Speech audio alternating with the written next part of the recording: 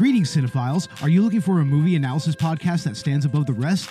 Then look no further than Collateral Cinema, the only movie podcast that matters. We analyze good movies, we analyze bad movies, and yes, we also analyze the in-betweens of the world of cinema. So if you like what you hear, find us on Facebook, Instagram, and Twitter.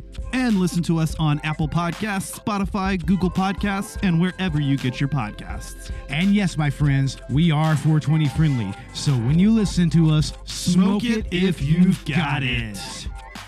And now, here's a new episode of Collateral Gaming. The show starts right now. I'm Ashley Chancellor. And I'm Bo Maddox. And this is Collateral Gaming, the Halloween special.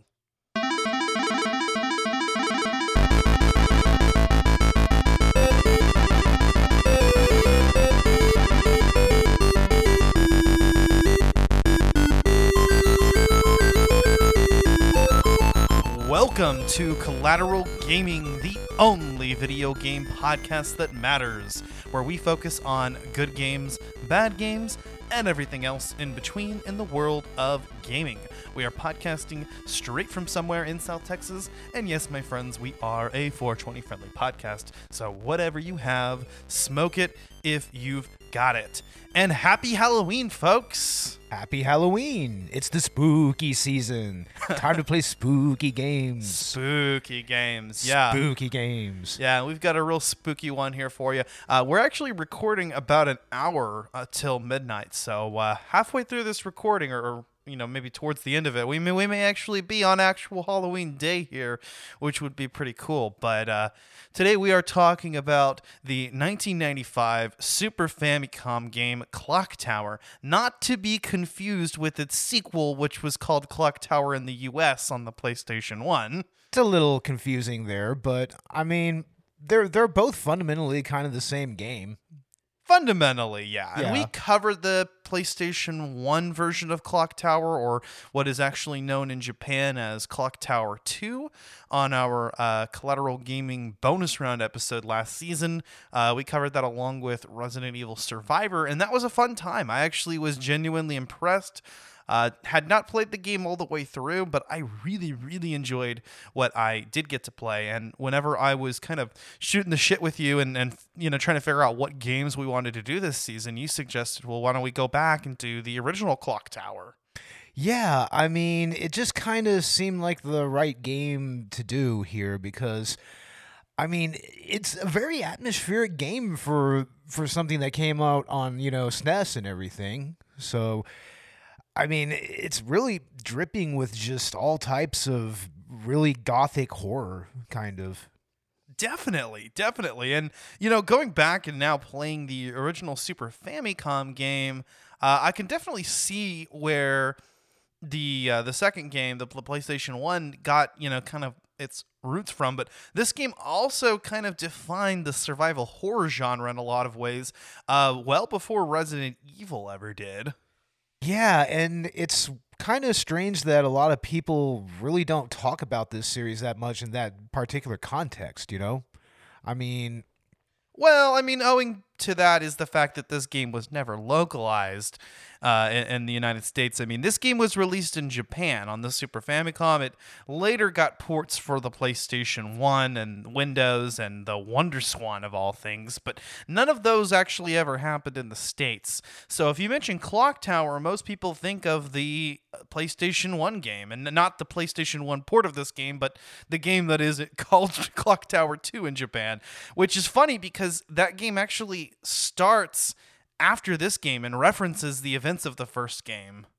Yeah. Which I found a little bit disorienting the first time I played it, but it's a game that you can still pick up and play. They kind of explain the events of the first game to you within the first, few minutes of the game, but even so, I was happy to be able to go back and play it. And let me tell you, I actually got really acquainted with this game. I have seen every ending that you can get.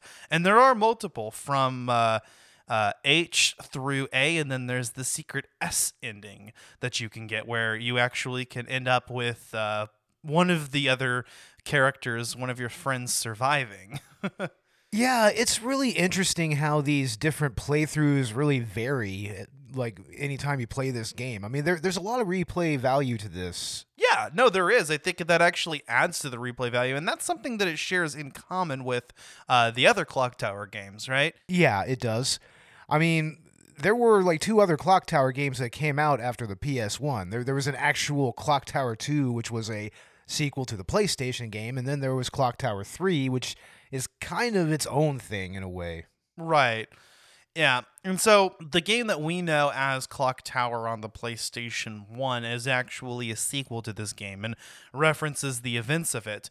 It's not clear which of the endings is canon, but I think it's anything from C through S, if I'm not mistaken. Any of the good endings where Jennifer comes out alive, I think, is valid. Yeah, I mean, the PlayStation game, it makes a lot more sense now having played this, of course, because, I mean, that's what was weird. This was our first actual exposure to this particular series, and, they just kind of threw you right there at the, the main cutscene that's playing before you start the game. It pretty much shows the ending of Clock Tower, the SNES game. Right. And I mean, it still doesn't really say what is actually canon there. I mean, I guess if we play through Clock Tower on PS1 again, we might get a better understanding of it, but... Yeah, I can't remember if they even mention if any of Jennifer's friends ended up alive, because, I mean, that is the one major change you can make by getting the S ending, is that either Laura or Anne, whoever doesn't get killed in the first kill cutscene, can make it out alive, depending on what choices you make. But not Lottie.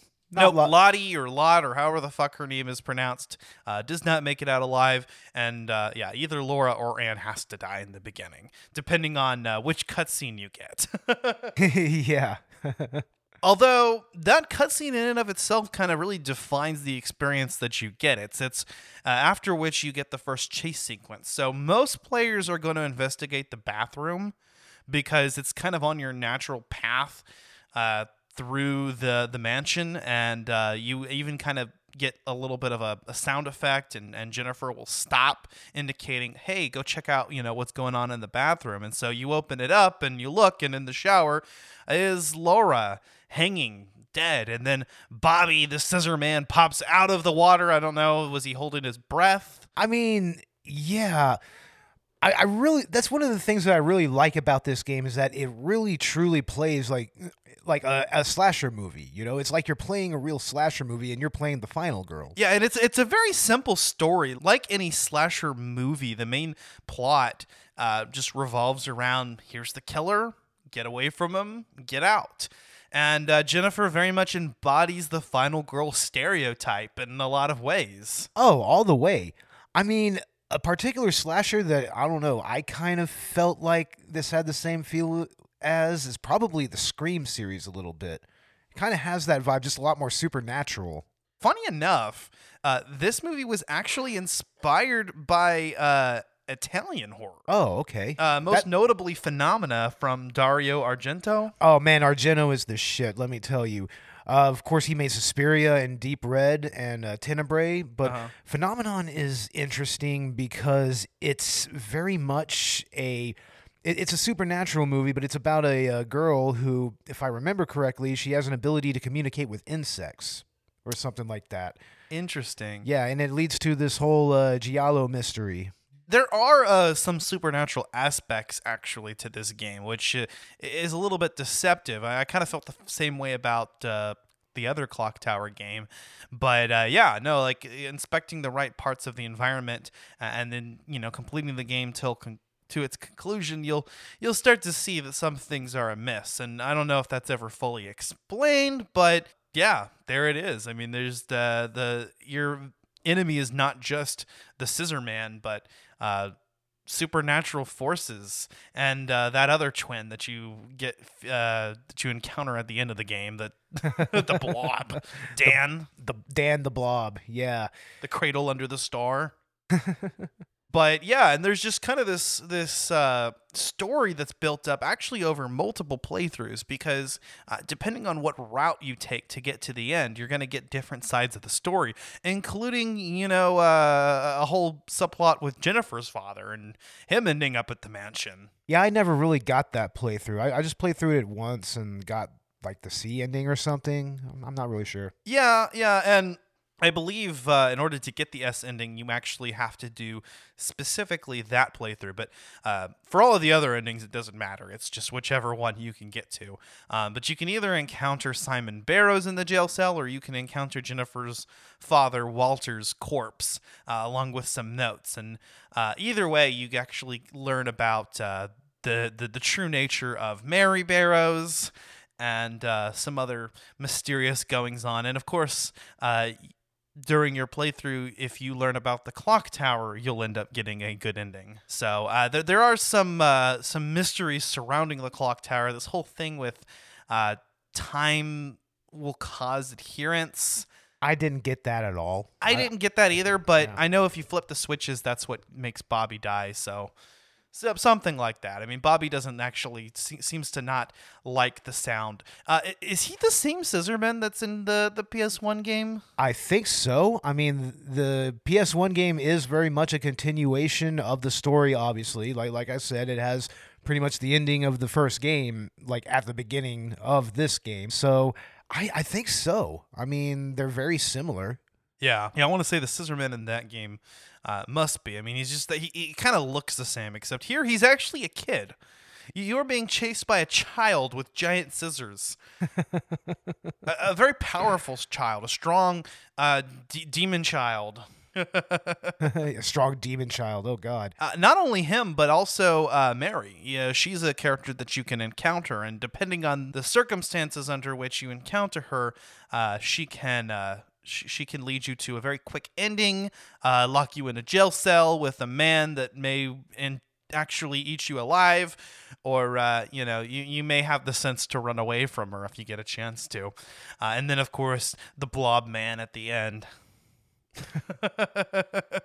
But mainly the Scissor Man. And what's notable about this game, I think, is that there is almost no music except for when a pursuit sequence starts. So most of the game, you're just going to be listening to Jennifer's footsteps, moving slowly through each hall of the mansion. And then when the music starts, you know that something's up. Yeah. I think it really adds to that horror feel. And I think we mentioned this earlier. This game, you can get through a playthrough very quickly, and yet the game is surprisingly slow-paced. Yeah, I've never played a game like that where you can finish this in literally an hour, but it still feels like it's going at a glacial pace. You know? Yeah, and I think that kind of adds to the tension, because the more you run, you actually deplete Jennifer's health or stamina or anxiety or whatever the fuck it is. Yeah, I noticed that. That was... I don't know if I really like that mechanic, you know? I think it forces the player to move through slowly and kind of take in your surroundings and kind of move at a pace. And it's really not all that difficult to work around either, because when you run, you deplete some of that, but then you can just sit still for a few minutes and replenish your health or drink a drink to do it. I think that there are various beverages that you can consume, although the only one I know of is the one in the kitchen, which has a chance to knock you out and end you up in the jail cell. So, wonder what kind of liquor that was. Yeah, no kidding. Like, Jesus Christ. Mary can fix that cocktail for you as well if you have not learned the truth about her upon encountering her in the phone room. Another thing that's kind of cool about this game, which helps with subsequent playthroughs, is that rooms themselves will actually swap locations. And so no one playthrough of this game is ever going to be exactly the same. I mean, even consulting a map online isn't going to help you very much, because there are various rooms that will swap locations with others. And so you never quite know where you're going or what you're going to find there. Key items will also appear or spawn in different locations depending on what you're doing, or even what items that are needed to progress are going to be different.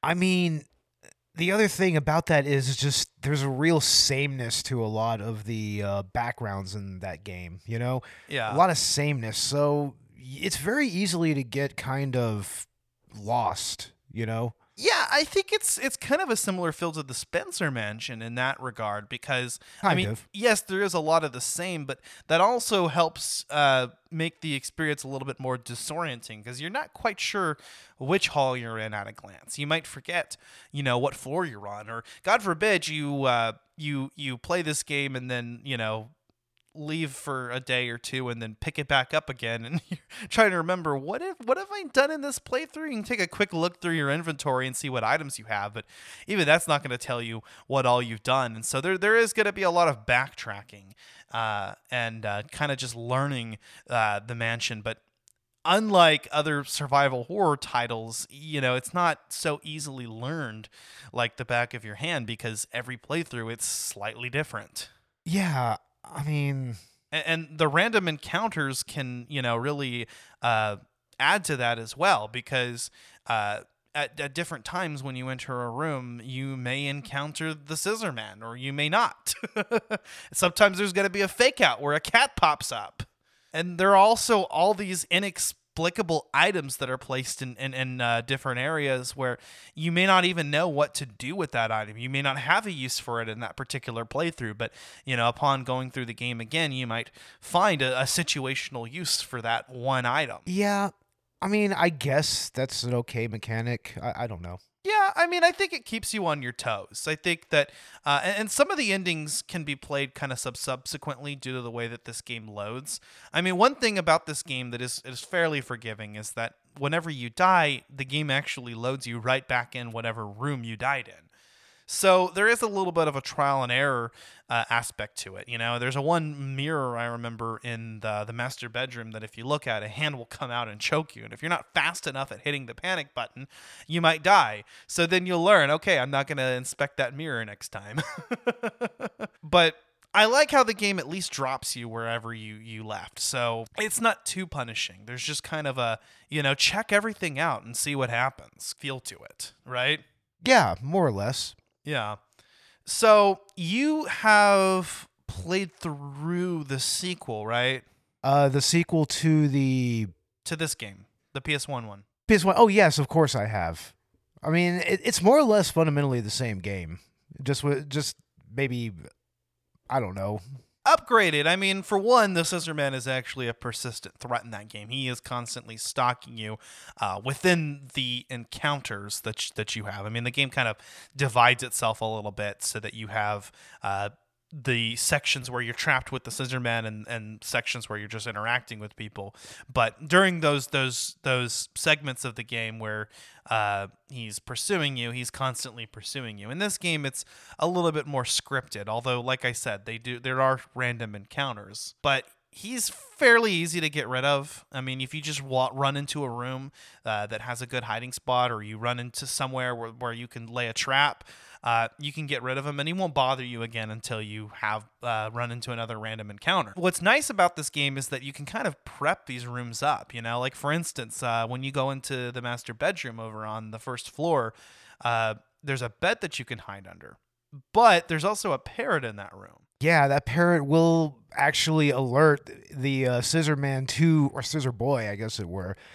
He'll totally alert you to your position there. So it's kind of cool how in this game there's little things that you have to take into consideration if you want to actually, get through the game unscathed. Right. And so, for me, I started kind of building up a way that I would play through this game, a structure, and be like, okay, when I go into this room to get the perfume, let me also take care of the parrot first. So if I need to run into this, I can. Yeah, it seems like it would be very easy to actually miss something important and get really far into the game, and then you're just like, fuck, Yeah. This one item, it just fucked me over. Right, exactly. Some items are just in the strangest of places. I mean, I remember thinking, what if I didn't go here and get the perfume, or I didn't get the black robe? I mean, I would have been sitting around, wandering around the mansion for, possibly hours looking for this shit if I wasn't as thorough as I am in checking everything. Yeah. But it is worth it, to just kind of, again, it's a very survival horror aspect. You go into each room and you just kind of check everything out. I mean, there aren't even particular items that inspecting it was going to affect your ending. If you don't click on this particular item, you're going to get the bad ending. I remember thinking, there's a garage that you can go into, and there's a car, and there's a car key in that room. But if you try to start the car, she goes, but the others. And I'm like, no, fuck you. Take the car, get out of there, get help, and then they save your friends. But as it turns out, if you continue to try to start the car, if you do it, I think 3 times, she actually will leave, and you get a bad ending. Yeah, that's right. The scissor man comes out from that good old horror trope of the killer in the back seat. Just comes up, you see the scissors, shing, shing, and then, yeah, that's the bad ending. There are actually 2 bad endings associated with that. Yeah. If you watch one, if your friends die, and you get that optional death, she does make it home, but it's stated that she was found in her room dead. And I don't know what the implications of that are, but I like how, in particular, you can, I think if Laura dies, so if you go to the bathroom and get that scene, Anne's death is triggered by walking into a corridor, getting a scream, which I think has somewhat of a random chance, and then looking out the window. Yeah, apparently if you don't look out that window, it doesn't trigger it at all, right? She doesn't die. If you don't look out the window, she doesn't die. But what's funny is if she does die, there's actually a secret item that you can unlock. You can get the lantern in that room, and then you can get the key using the lantern, which unlocks the jail cell, meaning that you can prevent Lottie from coming over and dying to take you out. Although she'll still die in the caves if she's spared in that encounter. But Lottie was not meant for this world. Nope. No, she wasn't. Nope. But yeah, and apparently I didn't even know this, but I was watching some videos, and you can even jump out that window if you're in a chase sequence and land in the pool in the courtyard underneath. Holy crap, that's crazy. Yeah. Depending on when Jennifer's in the chase state, there's kind of an adrenaline system going on. Yeah, that's something that was translated into the PlayStation game as well. It's the idea of like panic horror, something that would kind of be picked up by Dino Crisis later on in the PlayStation's lifespan. And I mean, I like that mechanic. It really gives you that oh shit kind of quality to it. Yeah, while you're in panic mode, Jennifer will actually constantly run, and it won't deplete her health. And she can also climb over things, jump over things, cross chasms that she couldn't normally do in that panic. So, like, for instance, there's one room up in the upstairs where you have to move a box in order to climb over there. Well, if you go into that room and you haven't moved the box, but you're in pursuit mode, she'll actually climb that cabinet and move over. You just have to hit the panic button to do it. Or there's a chasm that you need to lay a wooden plank across to progress normally. But if you're in panic mode, she can jump across that, and you actually have to use the rope to get down. And I didn't even know what the fuck the rope was used for. I never even ended up using the rope in my playthrough. So. I never did either. Yeah. It's a situational item that if for some reason you didn't use the wooden plank and you jumped across during a pursuit sequence, you can manage to not get yourself stuck that way. Oh, wow. Yeah, and same thing with the lantern and the key that was aforementioned. That's something that can only happen depending on how you play. If Anne is the character that gets killed off by walking into the foyer or the courtyard, then Laura can be found in a suit of armor in the phone room. Huh. But really? If you don't inspect the suit of armor, she's okay. Now, I inspected this suit of armor, so that never happened, I guess. Well, in your playthrough, you came across Laura, which means that Anne's death happened via the Scream corridor. Oh, okay. Yeah, it's a little bit different depending on see, again, it's situational. So it's whoever dies, the other optional death that you can get for the other character. So, yeah. But Jennifer can end her adventure alone atop the clock tower or with a friend, I think, which is only achieved in the S ending. The A ending features the other character that managed to survive, but they die during that last scramble.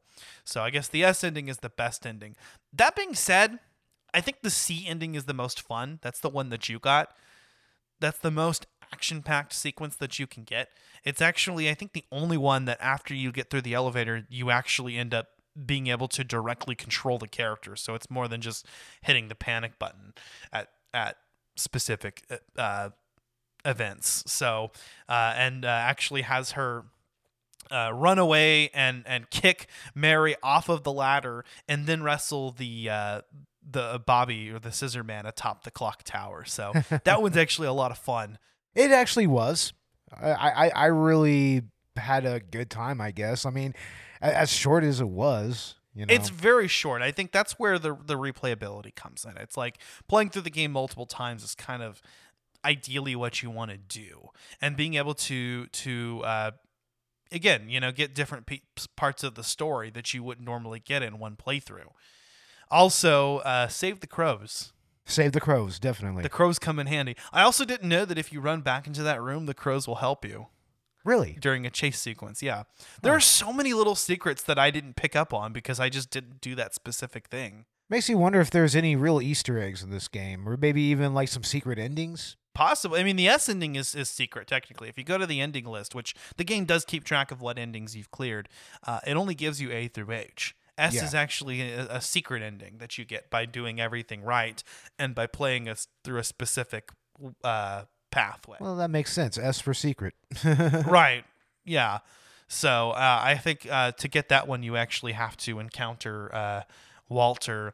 You have to not get the optional death. So if Laura or Anne dies, you want to make sure that Anne or Laura doesn't die. You have to save the crows. You have to learn about Mary and the clock tower. And if you do all of that and you go to the third floor with the elevator, you'll get the best ending. But that's a lot to keep track of, especially, like I said, if you haven't picked up a playthrough in a while. Like, I was trying to get actually a specific ending, and I had put the game down for a couple days, and I picked it back up again, and I forgot what I was doing. Sounds about right. This doesn't seem like the type of game where you should span it out over a couple days. You should just blow through it in like one day. You honestly can. I mean, it's a very fast game, even considering playing through all of the playthroughs. And again, some of them you can actually trigger due to the way that the game loads. So, you don't have to always start all the way over again whenever you complete a specific playthrough or you get a specific ending. But so this game was developed by Human Entertainment. They're actually mostly notable for the Clock Tower series, I believe. Yeah, for the most part. I mean, I don't really think they really worked on much else of anything. I think they did a lot of licensed games in the back of the day, maybe. A lot of sports games, actually, as it turns out. Sports and racing games, which is interesting. But Clock Tower is really, I think, all they're known for, at least in the West. Which, again, is a very niche point-and-click, survival horror game as it is. Let's talk about that, actually, because we haven't mentioned the point-and-click interface. Yeah, that's kind of what makes this game stand out a little bit. It's a point-and-click horror adventure. And, I mean, point-and-click, that was a very popular mechanic at the time. I mean, especially with, like, PC games and a few PlayStation games here or there, like Discworld or Broken Swords or whatnot. Mm-hmm. And honestly, I think that this is probably the most accessible iteration of that type of gameplay, Like, even on a console controller like the PlayStation controller, it's pretty seamless, honestly. Yeah, and I think like some like the early Resident Evil or Silent Hill games, which used fixed angles and tank controls to disorient you, this game's point-and-click interface can kind of work to that advantage, where like Bobby's starting to chase you and you're trying to get away, but you gotta make sure that you point the cursor in this direction and start moving, Certainly, yeah. Although there are some handy shortcuts, like if you hit the L and R buttons or L1 and R buttons, you can actually do a quick run to the left or to the right, which is nice. I found that to be the most useful part of the controls, to be honest. Yeah. Yeah. But, once you get over the controls, they're not that hard to master. They're very simple. And I do appreciate that, but it does take a little bit of getting used to if you've never played a point and click game before. I can't really say that that's a style of game that you can find nowadays. You know, Really, you can't. I mean, I know there's a new Monkey Island game coming out, so yeah.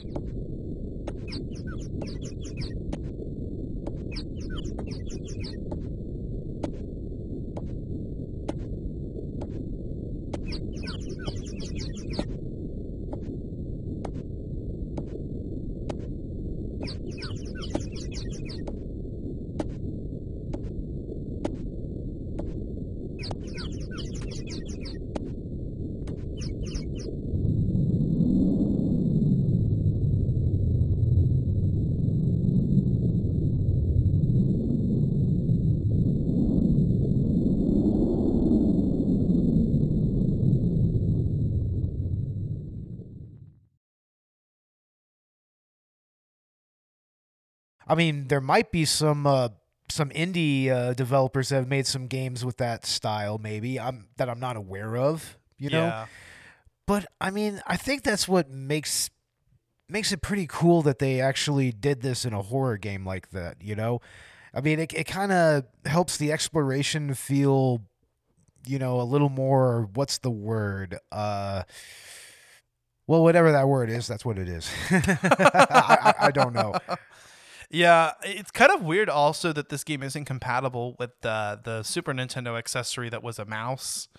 I forget what Yeah, that was called, But it was you could use a PlayStation mouse with on it, though. the PlayStation version. On the yeah. PlayStation version. Yeah. Yeah, they later ported this, and it's actually called Clock Tower: The First Fear. Again, not released anywhere outside Japan, which is weird because you would think that they would take advantage of the opportunity of the sequel coming out to go ahead and release the newer port of the original game. But oddly enough, while it does make some improvements, there are also some detractions with that. I mean, there a little bit of the experience is lost. I'm actually glad that we played it the way that we did because we had to emulate this. That's really the only way that you can play this. Yeah, especially with an English patch. It's the only way that you can play this in English. Right. You have to have an English patch, which means that, you know, your peer-to-peer playthroughs of this game may be a little bit different depending on which English patch you went with. Which Now we that- actually ended up using different ones, I think, on your PS Classic versus me on my computer. I think so. And another thing is that you can actually get fan-made reproduction cartridges of this game as well for the Super Nintendo. So I mean, if you want to play it on original hardware, you can. That sounds actually really cool. I would actually like to try something out like yeah, that. Yeah, it does, right? I mean, that's something that's really cool that's come out of the retro gaming world in the last 5 or 10 years is repro cartridges. It's like, well, hell yeah. I mean, it's like the way to get like hard to find games from that era. Or even like new like homebrew games. Yeah, no kidding. I kind of would like to try the PC version of this actually. Yeah, that actually would be pretty cool. I mean, to be fair, you did emulate it on your laptop, but But I actually played the Super Nintendo version on RetroArch. Oh yeah, that's right. So you had to use the keyboard controls and everything. I use the keyboard controls, yeah. Yeah. Which for this game actually kind of work.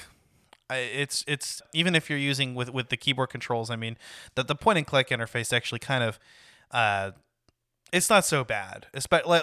Similar to how games with tank controls aren't so bad with arrow keys. I did also play this by hooking up my DualShock controller to my computer, and had favorable results with that as well. Okay, I see. And it plays pretty well on the PS Classic. I mean, as far as the emulation goes, there weren't too many issues. I mean, some coloration bugs and whatnot. I had a couple of well, I want to say they were freezes. I probably just hit the pause button, but I don't know. One of those times, at least, that's actually exactly what you did. yeah. But there was at least one other time where it seemed to freeze for a second. I was just like, what the fuck? Well, the pause in this game is weird because, like, if you have the music on, like, if you're in a chase sequence, the music will keep playing, but you just won't be able to move anything. And if you're in a place where there is no music and you just pause it, the only way that you're going to know that it's paused is if you try to unpause it and everything. It's like, God damn it. Why does that have to be so janky? Yeah, like the cursor will just not move. It just won't do anything. Nope. Which is interesting. But, I mean, that kind of tracks with some of these older games. But, yeah, I mean, this was definitely one of the earliest examples of real survival horror. I mean, there is typically no way to actually combat anybody aside from a couple scripted events where you can quickly grab an item. And usually that's in the context of you already being attacked, you know? So you have to kind of really check everything to figure out what is what. Like in that one barn with the jail cell, the one shed, you know, you have that one wooden board right there that you use. It's actually interesting because my instinct was actually to use that, but for you ended up hiding in the box, which I didn't know you could do, which doesn't do you any good. If you hide, then Mary finds you anyway. But but again, the game reloads, so you know you could just kind of start it back over and try something else, which is fun. There's a little bit of that trial and error aspect, but yeah, I like how the sequel kind of expands on that a little bit. You know, there are definitely a lot more trap elements to it or momentary items that you can grab. And I think they did a little bit of a better job with just better hardware. But by no means is this game lacking, I think. I mean, I think for its time, it's especially compelling. I think that the atmosphere is super tense. And creepy. I mean, I kept expecting Scissorman to pop out anytime I went into a room. There are some rooms that serve no other purpose than to do that, by the way. Totally. Like, for instance, the aforementioned bathroom. Like, that's totally one of them. Yeah, the bathroom where there's a ballroom. Yeah. That serves no other purpose than to do that. A couple of the rooms that you get key items that you need to progress or get to certain scenes of the game are also hot spots. So there's a little bit of that, you know, oh, hey, shit. Okay, let me run away and then let me come back later. Yeah, just run away, hide, let the threat go away, and then go back and get it. Yeah. And then go back. You know, you kind of breathe a little bit of a sigh of relief. But again, when you're exploring new rooms, you never quite know what's going to happen. And you start to see shit shake and you're like, okay. Or maybe you might hear music play. Like I like how the music room just starts randomly playing music, and then you ended up inspecting the little radio player, and that actually ended up turning the music off, so that thing's just coming on by itself. That's creepy. It sure is, yeah. When it happened to me, I actually thought it was a bug. I didn't know why the music started playing, and then I inspected something and it stopped. And you never even want to stay too long in a room because shit, you know? Homeboy might come out and get you. He might. But yeah, this game was directed by one Hifumi Kono, who in particular actually wanted to pay homage to Mr. Argento. And I do get that. I mean, there are a lot of real giallo moments in this particular game, you know, which is funny because it happens in Norway. That's where this is set in. Yeah. Yeah. Yeah, so apparently he was inspired by Italian horror, and if that's not cool to you, I don't know what is. I mean, Italian horror is totally fucking awesome, by the way. I mean, if you haven't seen stuff like Suspiria or like Fulci's A Zombie or something like that, give it a look, but especially look at Giallo. because that's what this feels like. You know, it feels like maybe Mario Bava or you know, like you said, Argento. Yeah, So- yeah, definitely. And apparently there was a pretty small budget and staff for this. This was kind of more of an experimental project, so to speak, I can believe that. Yeah, which is why the game is so short and why it didn't have the mouse support. that makes sense. So, and I like that, you know, when they ended up having better resources and better hardware, they really kind of took this series in a different direction. And I'd love to play through all the way through the PlayStation 1 game and its sequels to kind of really get that full experience, because, you know, I like what I saw here. Yeah. Clock Tower 2 on the PlayStation, I will say it's nothing like this game, and it's I don't really think it's that good. It's not nearly as good as these two games, but it's probably worth it to try to play through it. I mean, I've tried to play it, and I kind of got stuck somewhere, so... All right, what about the third one, which is apparently completely disconnected from... The third one is... It almost feels like they just took the mechanics of Resident Evil and applied it to this particular style of game, the panic gameplay, you know? Really? They really refined it. Like, it's not a point-and-click game anymore. It's more third person. It's more like third person, I believe, you know? Okay. So it has that Capcom aesthetic to it. Okay. Yeah. Yeah, that's interesting. I'll have to check that out. I would like to see a remake of this game. And the PlayStation 1 Clock Tower as well, but yeah, I mean, I think this game is sorely lacking. I mean, there's no like in-game map, for instance. Yeah, there's a lot of quality of life features that could be added to this. A lot of quality of life improvements that I think would be nice in a way to bring this, you know, this game to a Western audience. I would 100% be down for a remake, or even if there was a good like fan remake out there that I'm not aware of. Yeah, maybe there is. I don't know. I'd like to see it, because I really think that there's a lot that could be done. You could really even kind of expand on it, make the game a little bit longer, include some extra alternate endings, go balls to the wall, go Silent Hill with it, and have some like weird endings. Yeah, right. Right? But yeah, I guess there's not a whole lot more to say about Clock Tower. I mean, anything else that you wanted to add? Not really. I mean, I kind of struggled to really find much to say about this particular game, you know? I mean, it's good for what it is. It definitely is. It has replay value, and it definitely has atmosphere that you just didn't really see on the Super Nintendo at that time. So it was an interesting playthrough. I guess you say that's my final thoughts on the matter. Interesting playthrough. It's worth it to at least emulate it. Yeah, I agree. I think that this game has a very, very tense, intriguing atmosphere. The sound design in particular is impressive. I like how, you know, just with the absence of a lot of music, you know, kind of just creates its own design, which is nice. You know, again, there's just kind of that feel of just listening, and despite the fact that it was slow paced, I mean, until I really got to some of the more subsequent playthroughs, that never really bothered me, because I felt tense moving and wanting to move slowly through each area to begin with, and kind of just taking it in a little bit at a time was a fun way to enjoy this horror experience. Yeah, it's not a very urgent game to say the least, you know, even as short as it is. I will say, yeah, you will need a lot of patience to get through this, and expect there to be quite a bit of backtracking. But if you're a fan of any like Metroidvania style type of games, then you won't be a stranger to that sort of thing. Yeah, either. that's actually an apt comparison to Metroidvanias. Mm-hmm. So this is like the Metroidvania of survival horror point and click games, I guess. There you go. Yeah. Specifically those three things, but yeah, I recommend it. I mean, it's not hard to get a hold of this game.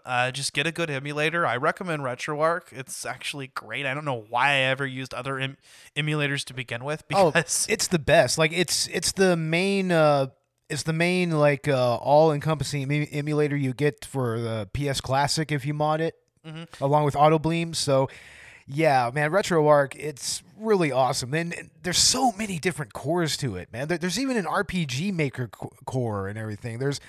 I think there's even BIOS cores for like certain arcade machines that you can only use certain MAME ROMs with. So Yeah. yeah, it's a really cool emulator, and it's made to kind of feel like the UI of a console like PS3. Yeah, So- yeah, it is. I like the whole all-in-one interface. Again, it kind of makes me wonder why I ever bothered with other emulators to begin with, because it's everything up to like the PS2 era. Yeah, roughly PS2. I mean, I think that there's also emulators for Dreamcast and Saturn, and also Atari Jaguar. I mean, I think they even have WonderSwan and Lynx emulators as well, and No shit. Virtua Boy. I mean, honestly, next time you boot it up, like look into the load cores and just kind of scroll down there and just see all the stuff that it has. It's really in depth. Maybe I need to try to play this game on WonderSwan, see how that is. Wow. Yeah, that would be a thing.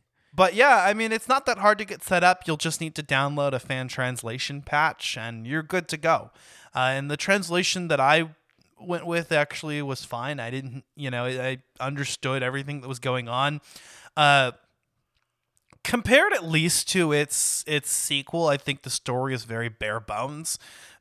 But again, it definitely captures, I think, that slasher film feel, The Giallo slasher film. Yeah, definitely. Yeah. I mean, that's what you have to remember about, it goes back to the Italian horror. Like Giallo, that was like the precursor to the slasher movie. Like for instance, look at Bay of Blood by Mario Bava. I mean, that directly influenced Friday the 13th. Yeah. Yeah, So- no kidding. But I was pleasantly surprised by it. So I say give it a shot. Check it out. I mean, you're not really going to be paying any amount of money for this Yeah. to play it, because there's no really way to play it legally without the actual hardware. And even then, I think, you would need to have a Japanese Yeah, Super you would need Famicom, right? You need a Super Famicom, yeah. Because they were region locked, right? Yeah, they were. So yeah. Unless you are Japanese and happen to still own a working Super Famicom, you're gonna have to emulate this. But I still recommend it, and in fact, I think that's kind of the best argument for why emulation needs to exist and should be better supported. Because there are a lot of games that you couldn't otherwise play, or that you would need to shell out hundreds of dollars to make happen, Exactly. including Fire Emblem of all things. Oh man, yeah, it's a total godsend if you want to just find some import game that you may have never tried, and even if it's untranslated, like if you can get the gist of the gameplay and everything, you can just play it. Yeah, but if you're listening to this episode on Halloween, I definitely recommend giving this game a shot. It's very creepy. Play it alone at night with the lights off. Exactly. Just kind of get fully into the experience. It's going to be a lot of fun. But I'm glad that we actually decided to talk about this. I mean, we did kind of get into Resident Evil quite a bit this month. It's been a fun, spooky month and a fun season so far of both Collateral Gaming and Cinema. It's been a very busy month. Like I guess October's are going to be like our busiest month of podcasting from here on out. So whenever we start our seasons, expect a lot of content to come out in a short amount of time. So, I mean, I'm about to either tonight or tomorrow get the Halloween Ends episode together and get that out. So, yeah. I mean, like you said, it's kind of our bread and butter with Collateral Media. So, I mean, there's always going to be a lot of content going on in October. And speaking of which, like you said, Halloween Ends, that should be ready by the time this is out. And, I'm actually was really excited. We talked about that with Jim from Film Rage. that was really cool. Yeah, that was our first Halloween episode with a guest host on it. So that was interesting. And as mentioned before, we did do a deep dive into the Resident Evil franchise. We did Resident Evil 2 and Resident Evil 2 Remake. Again, collaborating with Collateral Cinema. And for part 2, we also had Dan from Victims and Villains. And that was a lot of fun. You were a part of that as well. We did the director's cut as well, Resident Evil director's cut. We did Resident Evil Director's Cut on the bonus round. And on Collateral Cinema Director's Cut, we did Resident Evil and the 2002 film and Resident Evil Welcome to Raccoon City. Yeah, that was just released today, so go and check that out. Part of our little double feature for Halloween. Yeah, so if you're starved for survival horror content, look no further. In fact, we're going to be doing more with that with the Silent Hill franchise later this season, so stick around. Yes, definitely. We're going to do the Silent Hill movie and the first game, right? Or the second one. I think so. I think I'd like to do a bonus round on the first game, or maybe a couple of them. We'll see. Yeah, as we'll figure it out. We'll figure it out as we get closer to that. Next month with Collateral Gaming, we are going to be talking about Stray. And then we're going to be getting ready for the release of God of War Ragnarok. And you better believe that I am hyped for that, because the original God of War, I think, is in my top 5 video games of all time. Sorry, I said the original God of War. What I meant was God of War 2018. Yeah, no, the original is too based for you. It's too based for you, Ash. No, I just really like what they did with the 2018 game. I think it's fantastic, and I haven't actually got into a lot of the other the original trilogy of games or the various spin-offs, which are a little bit more hack and slash oriented. But yeah, I am so hyped for God of War Ragnarok. We're gonna be picking up part 1 of that next month. That's going to be our spoiler-free game launch review.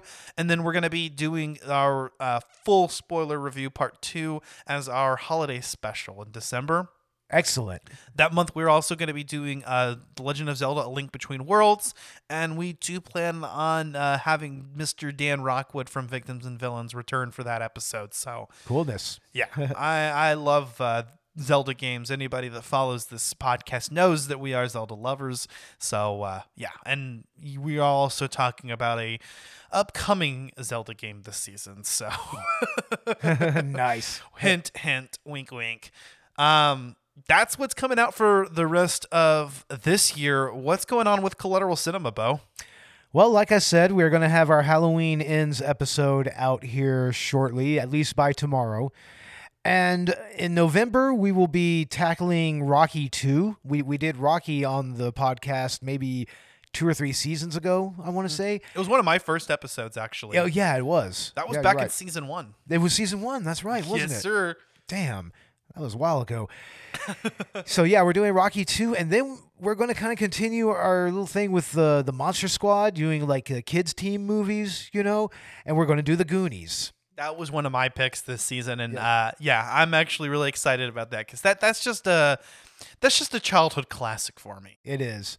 And on the director's cut, we're going to be doing a commentary this month. We're going to be doing the live-action Wicked City movie. So look for that. Fuck yeah, I think we were actually approached by someone. Yeah, yeah. Or no, it was a Twitter. It was our Twitter follow. follower, Sean Bateman. He asked us to do it. So it's like, all right, we'll go ahead and do it.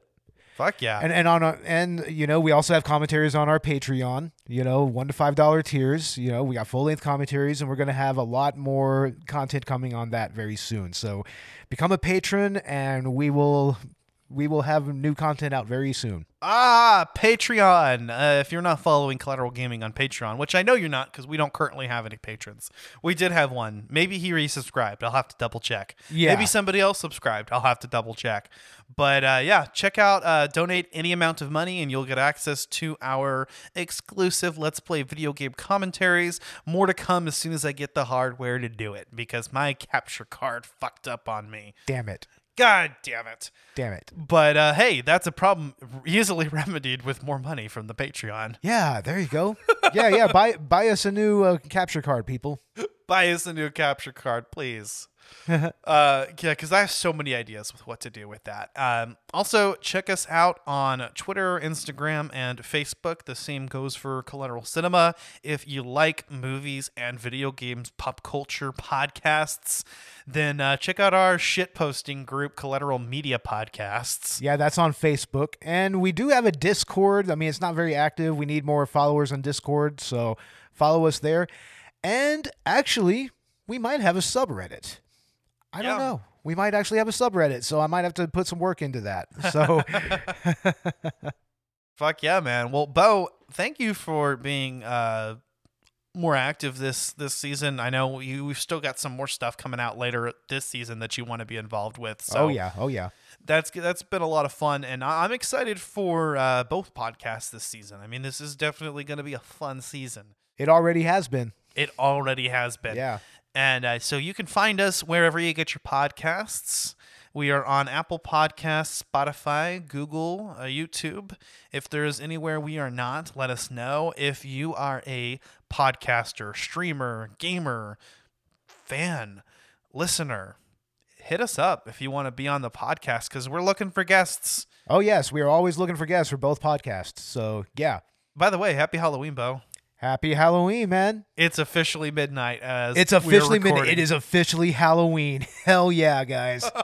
Officially Halloween. I think that's a perfect place to end it.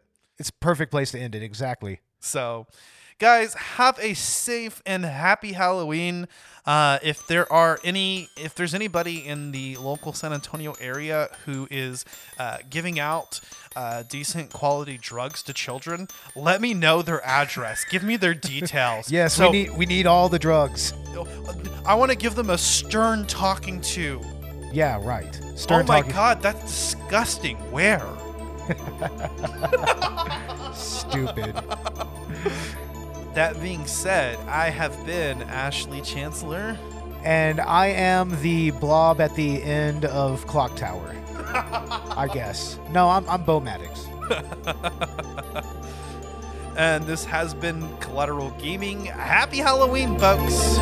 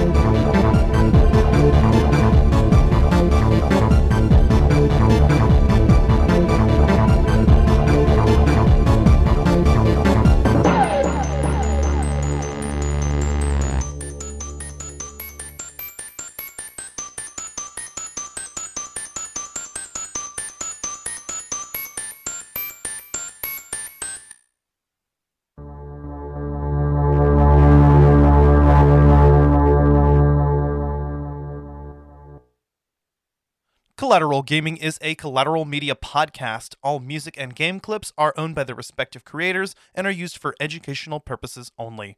Please don't sue us. We're poor.